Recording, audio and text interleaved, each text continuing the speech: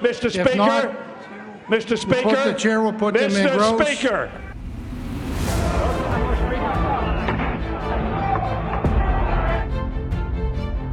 The bill is passed. We've created a commitment to America. Those in favor say aye.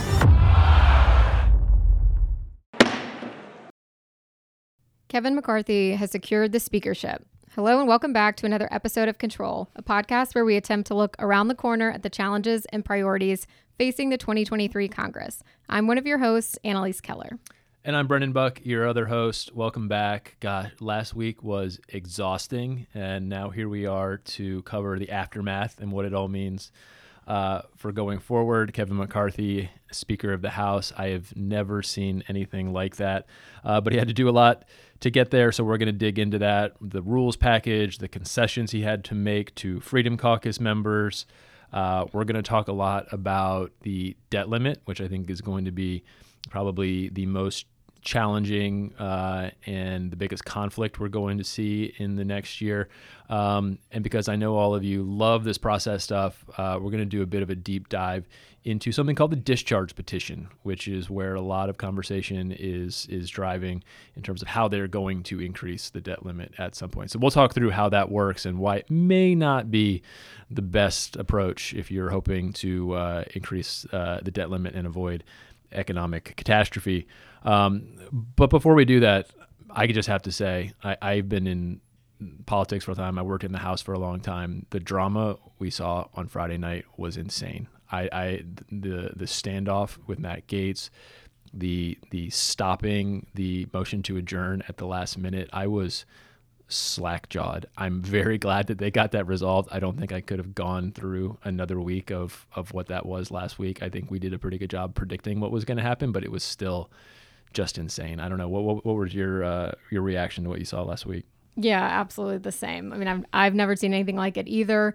I think everybody in DC had a really late Friday night. Everybody was just like glued to the TV. I know we talked about this in all of these different scenarios, and we did do a good job in predicting, that this would go into second ballot, third ballot. I mean, I don't think that I thought it was even going to go to 15 votes. I mean, there was a period there where I think I can safely say a lot of McCarthy people were pretty down on the fact or the idea that he was actually going to get there. I mean, that was when whatever it was, 13 or so of them flipped on that one vote after the whatever deal they came up with. I mean, obviously that was a game changer, but I think that caught even them off guard that many people were coming, because there was definitely a point, around Thursday where there was some question like, I don't know if we're going to be able to do it. Yeah, that was a huge momentum shift. Yeah. So again, glad that's over, but it certainly came with a price.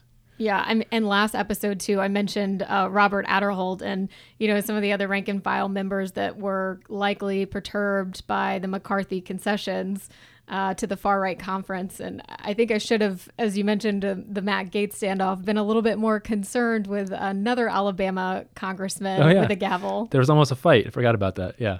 Maybe it wasn't a fight. I think Richard Hudson, like the awkward grabbing him with the mouth was a little weird, but I mean, just pure drama. Certainly C-SPAN camera entertainment. Yeah. So a lot of misunderstanding of the C-SPAN camera thing.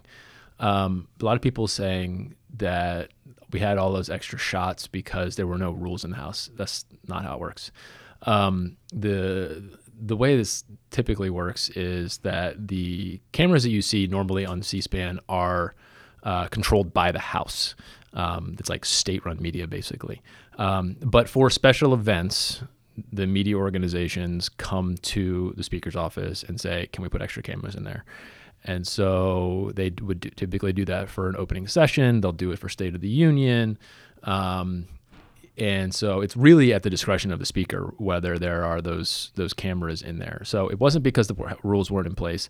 If they don't need to do anything in the rules if they want to keep it like that. It would just require the speaker kind of giving permission to put all those extra cameras in there. The reason they don't usually allow that is frankly because members don't like it. And you've seen a bunch of members say that they would love to keep the cameras like that because they liked the drama. I'm sure Matt Gaetz loved being on TV. But generally, they don't want to have everybody looking at every little conversation they're having and like feeling like eyes are on them at all times. I'm not saying that's right or wrong, but just that's where it comes from. Members don't want that generally. They want to feel like the floor is a bit of a safe space. They can talk whoever they want. They can have little side conversations. They can talk to Democrats and nobody's going to give them a hard time. If you're a Republican, vice versa. I was kind of struck by the amount of floor time that all of these members were getting.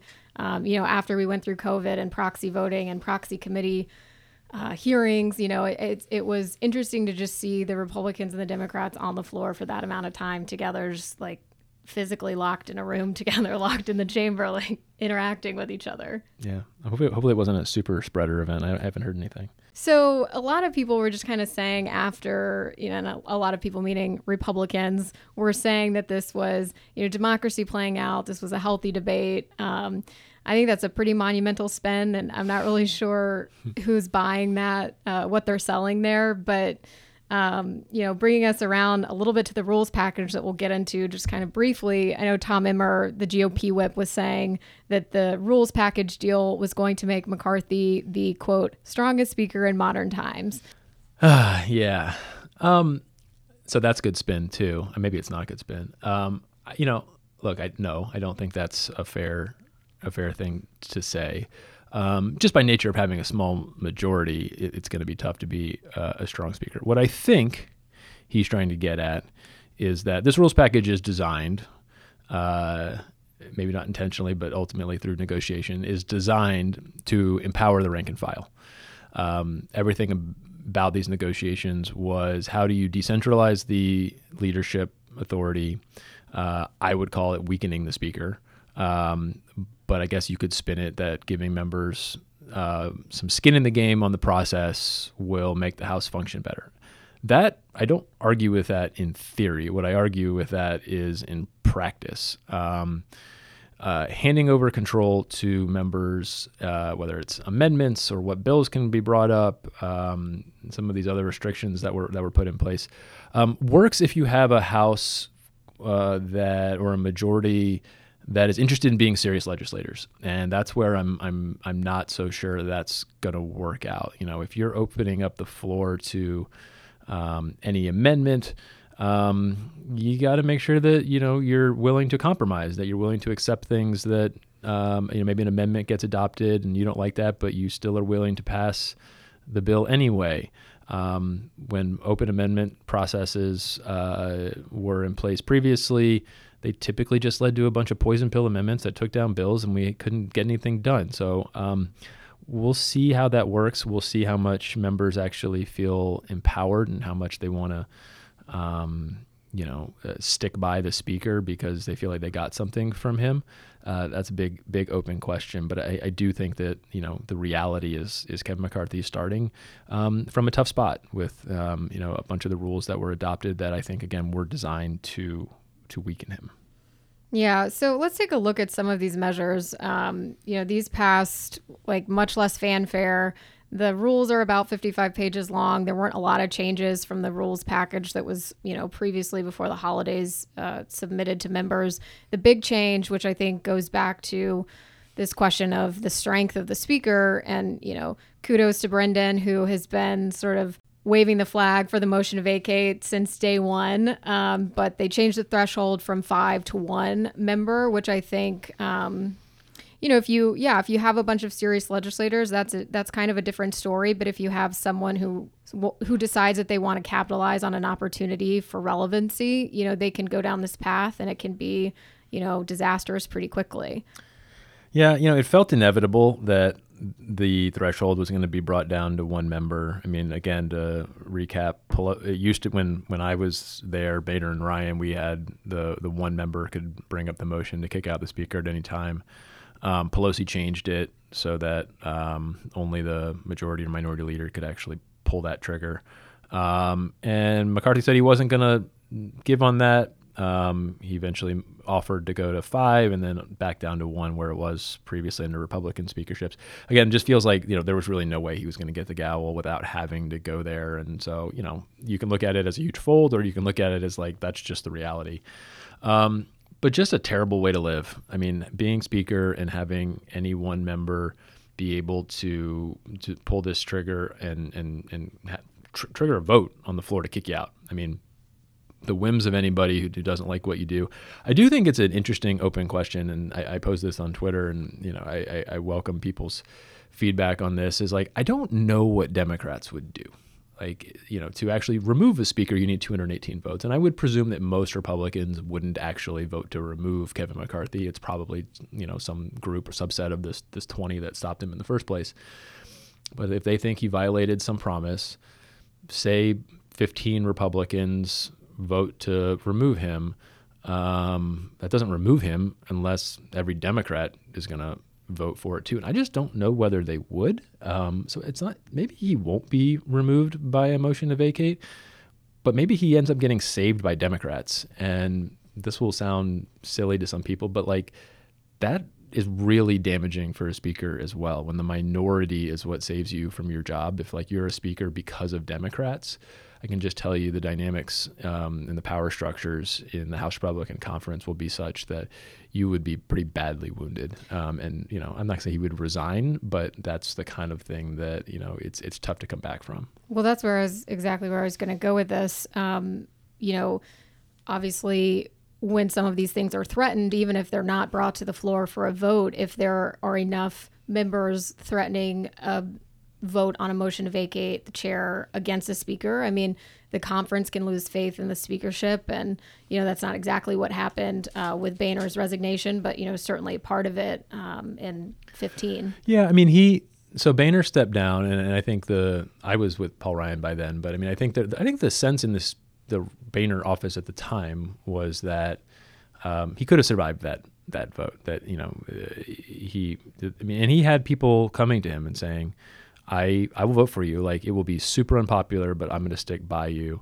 There's this thing about what Democrats would have done. I don't know, what Democrats had suggested they would do on that vote. So I think he would have survived that vote if it happened. What Boehner, I think, came to the conclusion is just like, he's no longer unifying the conference. And when you're no longer unifying the conference, then like, it's hard to lead, and just like, what, I've had a good run. It's time for somebody else to slide in. Thought it was Kevin McCarthy, but I guess I had to wait 7 or 8 years for that. Here we are now. Here we are now. Got there eventually. Well, we're not going to go through each of these rules. I mean, some of them are not particularly important. There's a lot in there. But just a couple, we're bringing back this 72 hours to review legislation. We're going to give shorter voting times for recorded votes, in proxy voting, remote committee hearings for lawmakers. And they're also sort of pushing this bills must come with a statement of a single purpose. Which is pretty dumb. I don't know how that's enforced. I mean, one person's single issue bill is another person's Christmas tree. Like the Inflation Reduction Act, which covered a million things, that could be like, this is an economy bill. So I don't know how that's going to be enforced. That feels more just sort of like a vague promise that is just, begging to be broken, but who knows? I don't know how they would enforce that. I think the idea is they would enforce it through some type of, it's more about amendments and things needing to be germane. But it's just the kind of, I don't know, I'm so cynical, but it's just kind of like the silly bumper sticker politics stuff that sounds good. Like, why are we considering more than one thing in one bill? But like in practice, like it makes sense all the time to combine things. Right. But it's written flexibly enough that, it is kind of hard to nail down what the meaning is and how to abide by it. But one thing, I mean, we've talked about the 72-hour rule and some of these other rules. Some of them are not new. Some of them are just kind of things that always flip over when, Republicans take over from Democrats in the House. But the 72-hour rule is something that was previously enacted but was waived a lot. So the way that it would be waived is that when the Rules Committee would consider it, it would, they would waive this in the rule and then bring the bill to the floor so that you wouldn't actually have that 72-hour requirement. I bring that up because I think it's interesting that if we do end up having, 3 House Freedom Caucus members on the Rules Committee, as folks are talking about now, and with this really tight margin in the House, I just think, we're gonna see these rules much more adhered to, I guess I'll say, than in previous Congresses. Yeah, and to just like break it back down for the people again, the Rules Committee is how you bring a bill to the floor, and they pass out what we call a rule And in that rule, a lot of times it just kind of sets the terms of debate. Like you said, Annalise, they will sometimes waive House rules when they say, we're going to consider this bill, and in doing so, we're going to ignore the 72-hour requirement because we're in a hurry and we just don't have time for that. And, it's usually no big deal. They do that kind of stuff somewhat regularly. But if Kevin McCarthy is stacking the Freedom Caucus, or stacking the Rules Committee with Freedom Caucus members, and they have enough, and we did the math on the last episode, if it's usually a 9-4 margin on the Rules Committee, 3 of those Republicans are Freedom Caucus members, and they don't want to waive that rule, or they don't want to waive whatever rule. Democrats always vote no. The minority always votes no in the Rules Committee. They could block a rule, which means a bill can't come up to the floor. So if Kevin McCarthy says, sorry, we're in a rush, we need to get this bill on the floor, I'm sorry it hasn't been 72 hours, but we got to do it, 3 Freedom Caucus members could say, nope, we're going to stick by the rule, can't bring it up. So just something to keep an eye on. There's a lot of conversation about they'll just waive those rules if it's a problem. Yes, that is still possible, but might be harder than it's been in the past. Yeah, past. you've completely changed how the House operates when you are no longer in control of the Rules Committee, when you're the Speaker, and that extends to lots of different things. But this is just another example of how the Speaker is not quite in as much control as he once was. Right. So our rules package conversation wouldn't be complete without a mention of this secret 3-page addendum, which many people are asking, many people are looking. We have it. No, actually we don't. Wish we had it. So most people are saying it doesn't exist, but allegedly it places 2 to 3 Freedom Caucus members on the Rules Committee, has a debt limit strategy, freezing spending levels to 2022, and of course committee assignments, which we're already kind of playing out this week. So we're tracking all of that.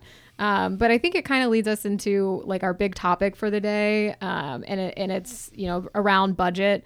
And, it has been interesting to see the concessions that McCarthy has been pushing forward in his effort to rein in the budget, in particular at the recent GOP conference meeting. Yeah, so there was a photo that I guess leaked out of the last conference meeting, which I guess happens from time to time. But, we do these conference meetings and leaders present stuff. They put slides up, and just a really telling slide about how much, how difficult this year is going to be on some of these fiscal issues. So, and I don't know if these are promises that Kevin McCarthy has made. These are sort of aspirational, but my sense is a lot of members are taking these goals or whatever they are as promises. And so we'll have to see whether he's held to them, because they're pretty far-fetched in my mind. And some of these things we have heard. The slide reveals that they're going to put forward a budget resolution that balances in 10 years. That's fine. We've done that kind of thing before, but it's not easy to pass a budget. You got to do a lot of ugly stuff to get into balance within 10 years. And given the narrow margin that we have in the House, that could be hard.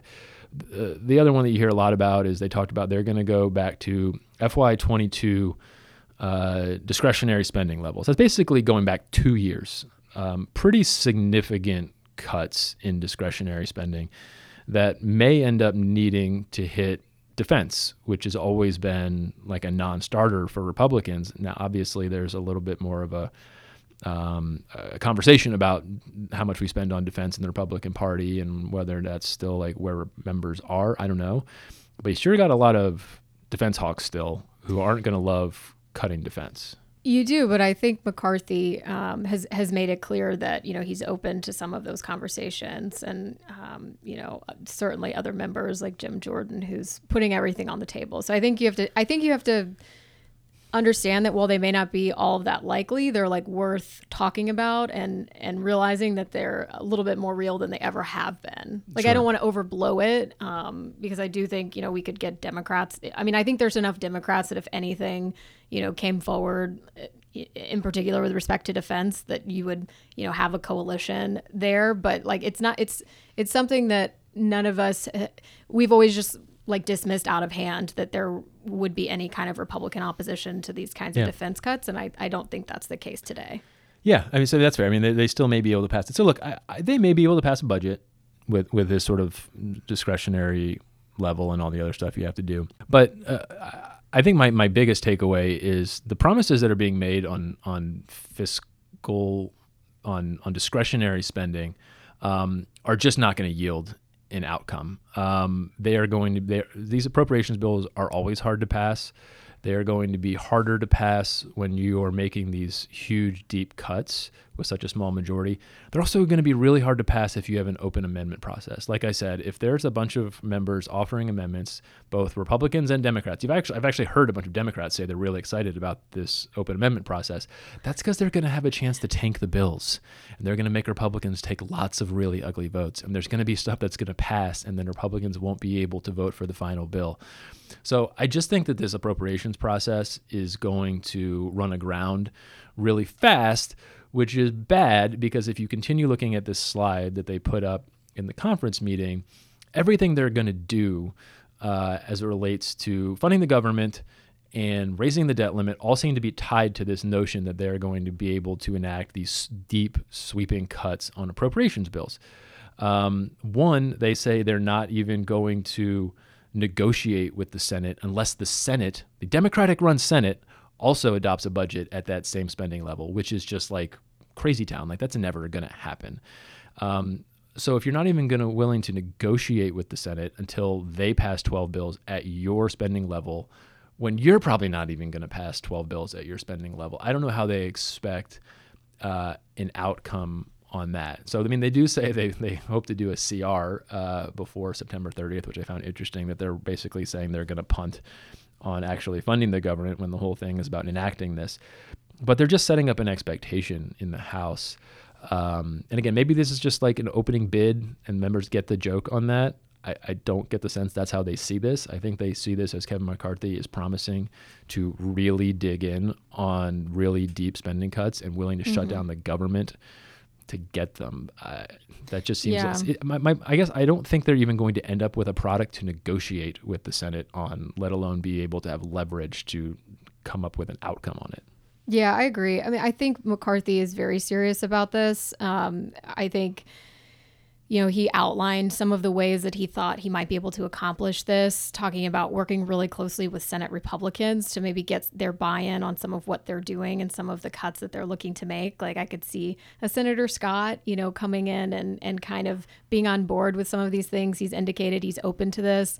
I think that, if the government does end up shutting down, the tactic of, maybe trying to force something to happen in the Senate is like such a long shot. And like, we've just kind of seen this movie before, like House Republicans are going to be left with the check. Like they're going to be the ones who are at fault for shutting down the government, sort of no matter how many things that they're able to negotiate with Senate Republicans on the front end. Like if that's the outcome, I don't really think anyone cares. Yeah. But I mean, Senate Republicans are in charge. So like, I guess the argument is if there's a slim enough majority in the Senate, that they can, enact some kind of failures or push some kind of failures in the budgetary process on the Senate side. Sure. It's just, look, I think they're going to, this whole idea is predicated upon the idea that they're going to have a marker in the House that they've passed like all these appropriations bills, which haven't been passed, on time in years. And so like I appreciate the enthusiasm that this is the year that they're going to get it done.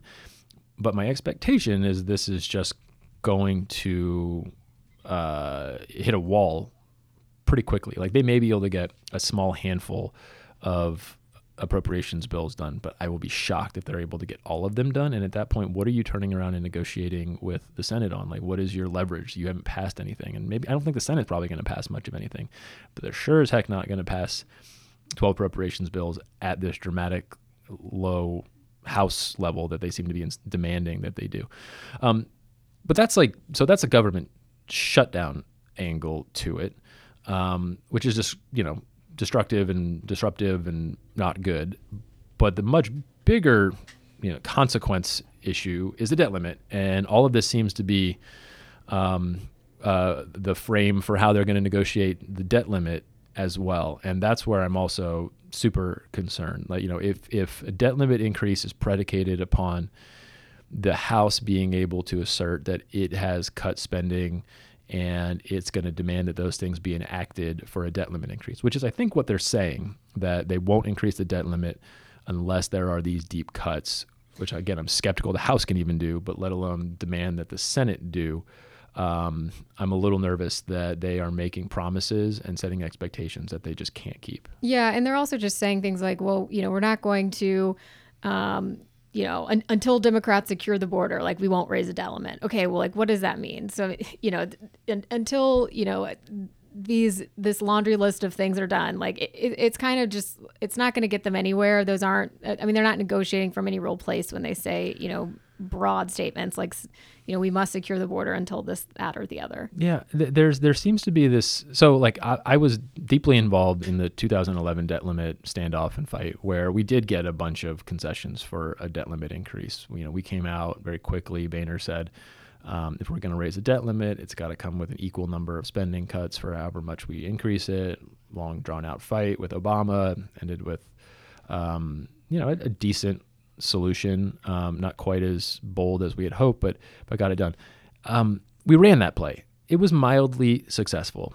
In the 5 or 6 or however many it is debt limit increases since then, Democrats have sort of gotten smart to that and said, like, we're not going to negotiate with you on this. Like, you have to increase the debt limit. We're not going to give you anything for it. But Republicans still seem to be operating under this assumption that they can get something for it. That's a tough place to be. It's also much tougher when you realize there is no way Republicans are going to be able to increase the debt limit on their own. That means they're going to need Democratic votes. That means Democrats are probably going to be the ones that ask for something if anyone is asking for something. When you're in the majority and you have to go to the minority for votes, they typically don't do it for free. Now, maybe in this case, Democrats' only price tag is just do a clean debt limit increase. But the idea that they're going to be able to insist upon things from the minority and then get the minority to vote for it seems a little far-fetched to me. I have low expectations on it. I guess all I'm saying is I'm a little worried about how this is going to get resolved. Yeah, to put it mildly. We've got a long way to go. There's going to be a lot of machinations, and maybe it's good for the House to kind of run these plays early and realize that they're stuck and realize they have no other option. I will just say I think increasing the debt limit is important.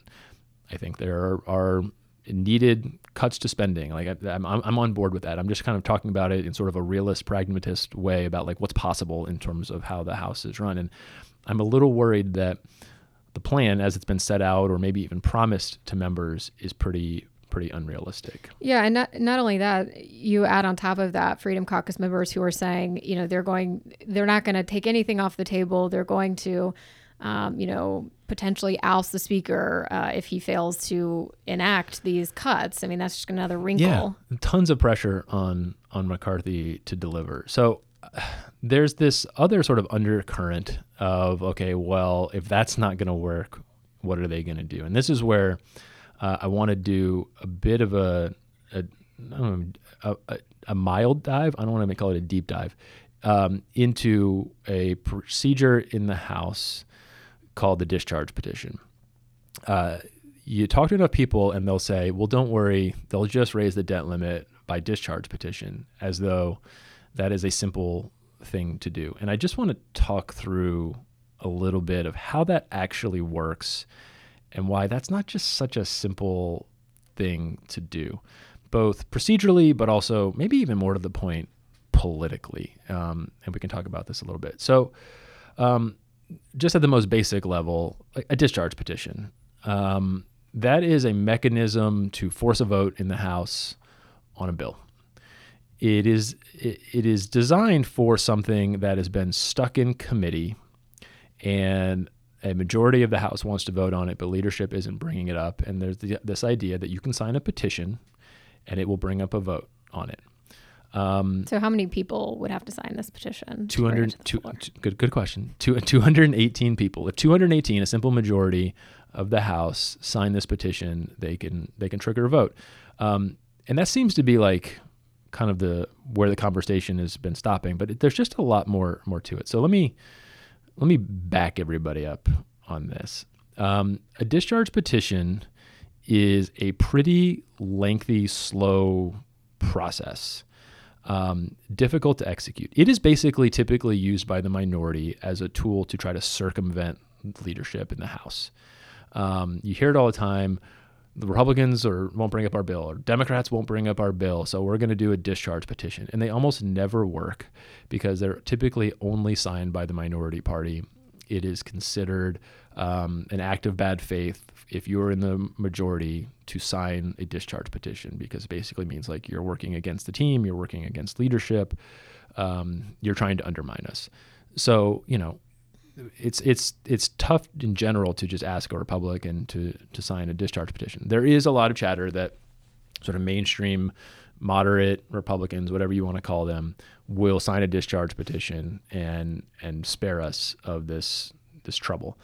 But again, let me back up into like how this works. So it's a slow process. To use a discharge petition, a bill has to be introduced.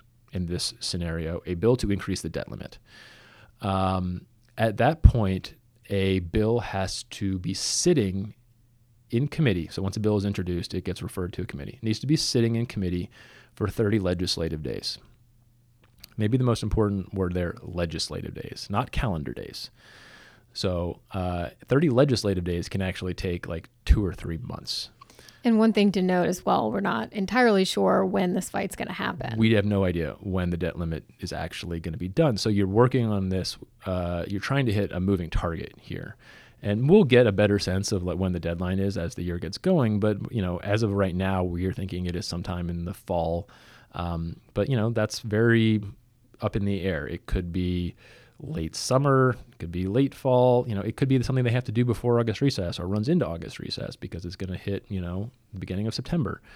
So to use this for that, you have to have a bit of foresight to introduce the bill long before you ever get to the deadline, because it has to sit in committee, like I said, for 30 legislative days. Now, that doesn't, so when the House is not in session, that doesn't count. However, we typically don't ever adjourn anymore. And so when we're out of session, we do things called pro forma days every third day. So if they do go away for, 2 weeks at a time for like Easter break or whatever, they'll still probably get a couple days that hit it. So point being, you would need to go ahead and introduce that somewhat quickly. Once you've hit 30 days, only then can you start a discharge petition. So it's not as though you could introduce the bill and then just start getting signatures. It has to wait 30 days for you to do a discharge petition. And under this scenario, you would need basically every Democrat to sign it, and whatever handful of Republicans. There's no going over 218. There's no piling on. There's no like, let's get it up to 280. It's just once it hits 218, a discharge petition has been triggered. Doesn't immediately come up for a vote. It then has to sit for 7 legislative days on the calendar. And at that point, after 7 legislative days, any signer of that petition can come forward and notice to the House that they intend to trigger it and demand a vote. And at that point, the Speaker has 2 days to schedule the bill. So if you back that up, you're talking nearly 40 legislative days needed to get that in play. And then there are a couple ways it can actually be considered.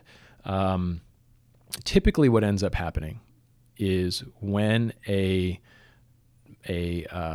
discharge petition is getting close to getting the requisite numbers, it looks like they're going to be able to trigger a vote. Leadership tends to step in and they say, all right, we'll bring up your bill. Don't do the discharge petition. We'll pass a rule. We'll bring it up.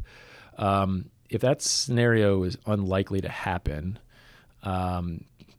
people doing a discharge petition can actually do, and this is typically how it ends up working, they would actually do a discharge petition on a rule.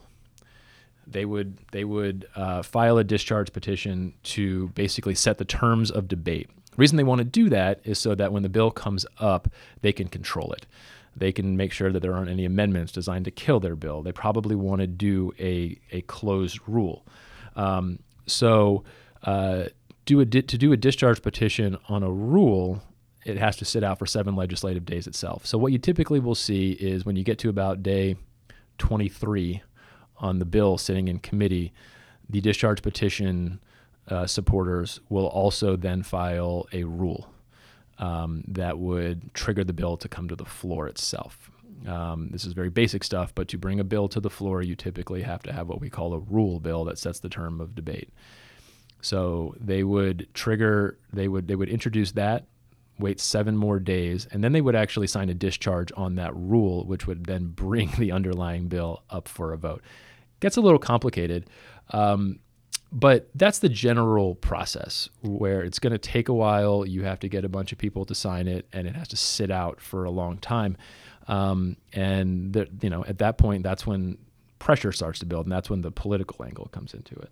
Yeah, that's what I was just going to say. So all of these hurdles to even get here, to be able to even potentially consider this discharge petition, not even factoring in the political challenges that we would be facing, or that Democrats would be facing to get this done. So I think there's 2 important political dynamics. One, under this scenario, the House would have to, so say this works. Say they get a debt limit passed through the House through a discharge petition. There's no discharge petition in the Senate. This bill would still need 60 votes in the Senate, and they wouldn't be able to change it at all in the Senate if you want this to go become law. And so imagine if Republicans are, digging in, they're not going to raise a debt limit without any type of spending cuts, whatever negotiations are taking place. And in parallel, there is this debt limit or this discharge petition sitting out there, a public petition where people need to sign their names. It is not hard to imagine Senate Republicans locking arms with the House and saying they're not going to bring up a debt limit increase that doesn't have spending cuts attached to it, and saying if that discharge petition passes, we won't vote for that. I'm not saying they will, but you can imagine how that political pressure with this thing just sitting out there kind of ticking would be difficult. So just keep in mind, you pass a discharge petition on the debt limit through the House, it has to then get 60 votes in the Senate. And so, the idea is would you then try to negotiate a debt limit increase through the Senate and what could get 60 votes, and then introduce that in the House and discharge that? But then remember, it takes a long time. This isn't the type of thing where if you got some type of deal, some type of negotiation with the Senate, where at least we know this could pass the Senate, even if Republican leadership doesn't want to bring it up in the House, that you could just do a discharge petition on that and bring it to the floor. You have to have 2 or 3 months of foresight to be able to lock that down. Well, and I want to back up a little bit too, because I think we're also kind of operating under the assumption that, Hakeem Jeffries would be willing to get his caucus to align on the fact that they would all agree to this discharge petition, right? I mean, I don't know exactly what kind of leader he's going to be. I can tell you, I think if Nancy Pelosi was there, there's no way, credit where credit is due. She's a master operator. I think she excels at, allowing Republicans to kind of fail and stepping back and letting it happen. And I think, that would probably be the tact that she would take, as opposed to kind of coming to the rescue and doing this discharge petition. So, I mean, I don't think that we can, really go there and say that there'll be an appetite in the Democratic caucus to do this. I think it's an open question of whether they're going to want to make it easy on Republicans to do this. I do think that they want a clean debt limit increase. I think they've made that pretty clear, but how much they're just going to make it, a smooth process, that they're not going to ask for anything in return. They're gonna have to work with these, moderate Republicans to do that. But I do just want to hit for a second on the political pressure that will exist on these House Republicans to not sign this bill, this discharge petition, and what I imagine will be intense pressure on Kevin McCarthy to prevent some of his members from signing onto it. So let's remember, Republicans are saying they're going to want to play hardball here. And so what I think that means is there's going to be a lot of pressure on these moderates to kind of keep their powder dry. Don't sign it. Let us see what we can do. Let us see if we can negotiate. Let us see if there's something that we can get done. Okay, you say you want to sign it, okay, but hold off. That's that's giving them a little room to run, but it gets back to the problem of like, you don't know exactly when this is going to need to be done. You don't know exactly, like, it's hard to say, just give us a minute, because it takes time to then schedule a bill. And we could be talking about walking right up to the deadline. Because again, after you hit 218 votes, 218 signatures, it's got to wait 7 legislative days, and then it can take another couple of days to schedule it. So it's not like you can just like wait until the last minute, strike a deal, and go. But then again, the immense pressure that McCarthy and the conference will probably be putting on these people not to sign this discharge petition. It wouldn't surprise me if you have people saying like, if you sign a discharge petition, we're going to strip you of your committees. Like I expect, given all that McCarthy went through, that he's going to have to be expected to go to war to stop this. Or risk his speakership. Or risk his speakership. Like if you allow, and I mean, this is the sort of unsaid thing, like this is kind of perceived as the leadership's sort of like, their backup plan is like to allow this to kind of slide by them. And if it's perceived that he like wants this to slide by him and get done, behind their back, I think there'll be hell to pay for that. So he's going to have to like work really hard to stop them from signing it, with no other real option probably at that point. And as we have members that, are retiring, or, some members that are middle of the road. I mean, I do see some defections. I mean, and I don't know, what tools he has to stop that. I mean, it just could be, I don't know. He may not be able to stop it, but I just think it's not so easy to just say, well, these 6 guys are going to sign this discharge petition, because I just think they're going to come under incredible fire. I mean, this is like the big standoff of this Congress. This podcast is supposed to be about like all the big friction points. This is the friction point. This is the big thing. I mean, there may be government shutdowns, but I just think this is what the biggest fight is going to be about, with the biggest consequences politically for Republicans, politically for Kevin McCarthy, but also obviously for the economy. I mean, it may be a situation where you're getting really close to the deadline and markets start freaking out. And at that point, like, people are just like, I'm going to end this craziness. Like, we're doing a discharge petition. But my point again, 52 days later. Yeah. My point is just like, it's not a quick thing that you can just like pull the trigger on at any moment and resolve the issue. So I just think procedurally, people need to appreciate that this is slow. It's difficult. It is designed to be hard to use. It almost never works because leadership, it's just such a the thing you never do is to sign a discharge petition when you're in the majority. So you're basically working actively against your leadership is how it's perceived. And to that point, just the incredible political pressure that will exist to discourage House members from signing it, whether or not, even if you do get it through, whether the Senate is just going to eat whatever was introduced 4 months earlier. Who knows what the scenario is? Do they negotiate something in the Senate that maybe they can pass, but that's different than what is in the discharge petition, and then you're kind of stuck nowhere. Just not clean, not simple. I just hope that there's a lot of thought given to how we get out of this mess. Debt limits were always the hardest thing for us. Like, there were so many times where like, I don't know how we're going to do this. I don't know how we're going to get it. We always did. But we had a little more breathing room in as speaker to figure it out. And I just don't know how much breathing room McCarthy is going to have. So long story short, I'm a little nervous about this. I hope that we avoid drama on it, but I'm pretty confident this is going to get ugly pretty quickly. Discharge petition may be how it gets done. It's not quite so simple. Yeah, I think it's going to be tricky. I want to underscore one topic that we talked about a little bit earlier with respect to negotiating the debt limit, because I think it's lost on a lot of people that McCarthy is going to have to go to Democrats to get their votes. He's not going to be able to do this alone with his conference. And so, obviously he's set up a lot of unrealistic budget, I guess we'll call them promises. At this point, we're not exactly sure, commitments, proposals for the budget. But, those are going to be really, really challenging when you're in a position where, on one hand, you have your conference that is demanding these cuts or your speakership, and on the other, you're having to negotiate with Democrats to get their votes. There is no such thing as a debt limit increase that gets 218 Republicans. Like, just stop right there. Like, you could do all the deep spending cuts. You could do the budget that balances in 10 years, and there just are not 218 votes. Like, there's just so many of them who will never vote to increase the debt limit ever. So yeah, he starts, we've talked about on here, like the speaker's power comes from his ability to get 218 votes. That certainly is relevant as it relates to negotiating. Like, how does Kevin McCarthy come in and demand things on a debt limit when he has no cards to play, because Hakeem Jeffries knows he does not have 218 votes to do it. Okay, everybody, we only have a few episodes left on this limited run podcast series.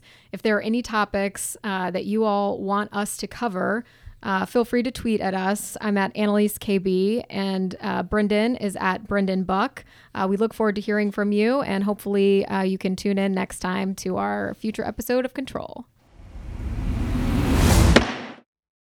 Control is a production of 7 Letter, a leading strategic communications firm in Washington, D.C. and Boston, with deep experience in bipartisan public affairs, public relations, crisis management, digital strategy, and corporate engagement.